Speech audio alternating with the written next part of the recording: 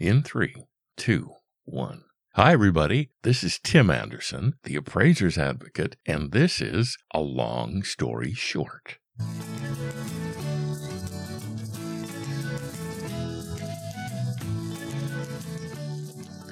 Both of my knees are prosthetic. On doctor's advice, I ride my bike rather than jog. Less stress on the fake knees. I want them to last as long as possible before I get them replaced again. Recently, I was riding my bike along my usual 12-mile route, and as is common in South Florida in the summertime, it began to rain. So I headed home. The shortcut home took me through a quiet, upscale shopping center. My speed through it was slow, about 7 miles an hour. There was a van stopped in the street in front of me. I slowed down even more. I could see through the van's back window the driver was looking for an address. Therefore, I knew he could pull out in front of me at any time, which is exactly what he did. I didn't hit the van since I swerved in time.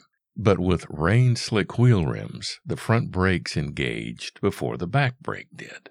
That order of engagement is not how bicycle brakes are supposed to work. So I went flying forward over the handlebars and, of course, down onto the wet, slick, hard pavement. I managed to twist a little to my left, so I did not bang my head when I smacked into the pavement. But because of the bike between my legs, twisting was not as beneficial as I hoped it would be. As a result, I wrenched my back badly. The van's driver heard me impact the pavement, so he jumped out and came to my aid. Some shoppers who saw me impact the pavement ran over too. One sweet lady called an ambulance, while another called my wife. With sirens blaring, the ambulance arrived and treated my various cuts, scrapes, contusions, and abrasions. I chose not to let them transport me to the hospital. Eventually, I got up, slowly, carefully, painfully. My wife arrived a few minutes later. We put the bike in her car, headed home, and I went to bed. Within about 2 hours, the pain in my back reached critical mass, so we went to the clinic.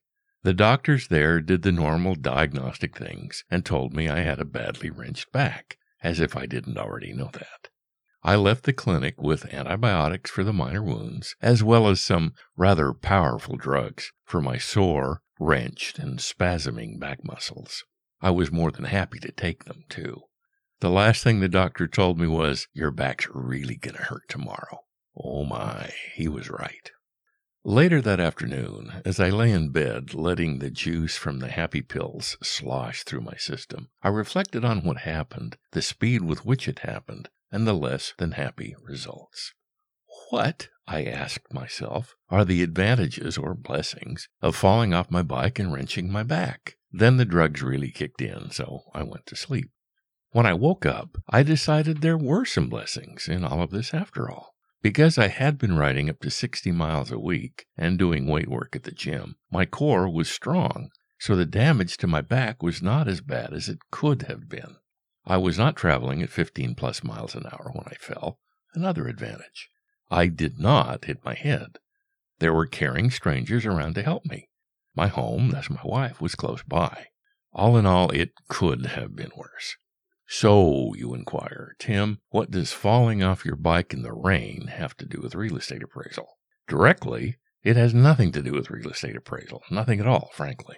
Indirectly, however, there are some lessons to learn from my ungraceful dive to the wet, slick, hard pavement. One blessing was that I was prepared. The hundreds of miles I had ridden in the past 6 months and the hours in the gym had made me strong enough to withstand the shock and indignity of the impact. So, one lesson is preparation. Are you prepared for the shocks and impact to your business if you were to be hurt physically? Or if there were to be a financial downturn? Or if you were to die? Another blessing was that there were people around to help me. Do you take advantage of the people there are around you when you need help? There are a wide variety of CE classes out there. Do you take advantage of that variety, or just take the same old CE classes every renewal cycle? When you just do not know what to do in an appraisal assignment, do you take advantage of the consultants available to you? Yes, you'll probably have to buy that help. But if education is expensive, what price do you pay for ignorance? Do you have the latest version of your appraisal software?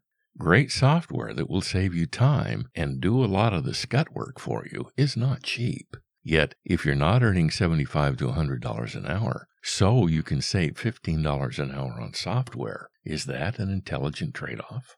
Finally, the forced time off this mishap occasioned gave me the time to consider the art and joy of gratitude. Gratitude to the complete strangers who literally ran to my aid when I did that faceplant. Gratitude to the physicians who knew what to do to help me. Gratitude to my wife for her care and tears. Gratitude to my kids and grandkids for their concern and visits. Gratitude to my clients for keeping me in business. Falling off a bike onto wet, hard, unforgiving asphalt is no fun, but it gave me a reason to count blessings, to be thankful I'm alive, to be grateful to my family. And that's this long story short. Thanks for listening. I'm Tim Anderson, the Appraiser's Advocate. Whenever I can be of help to you in any area of real estate appraisal, contact me at tim@theappraisersadvocate.com. It'll be a pleasure to work with you. Be safe and well. Thank you. And we're clear.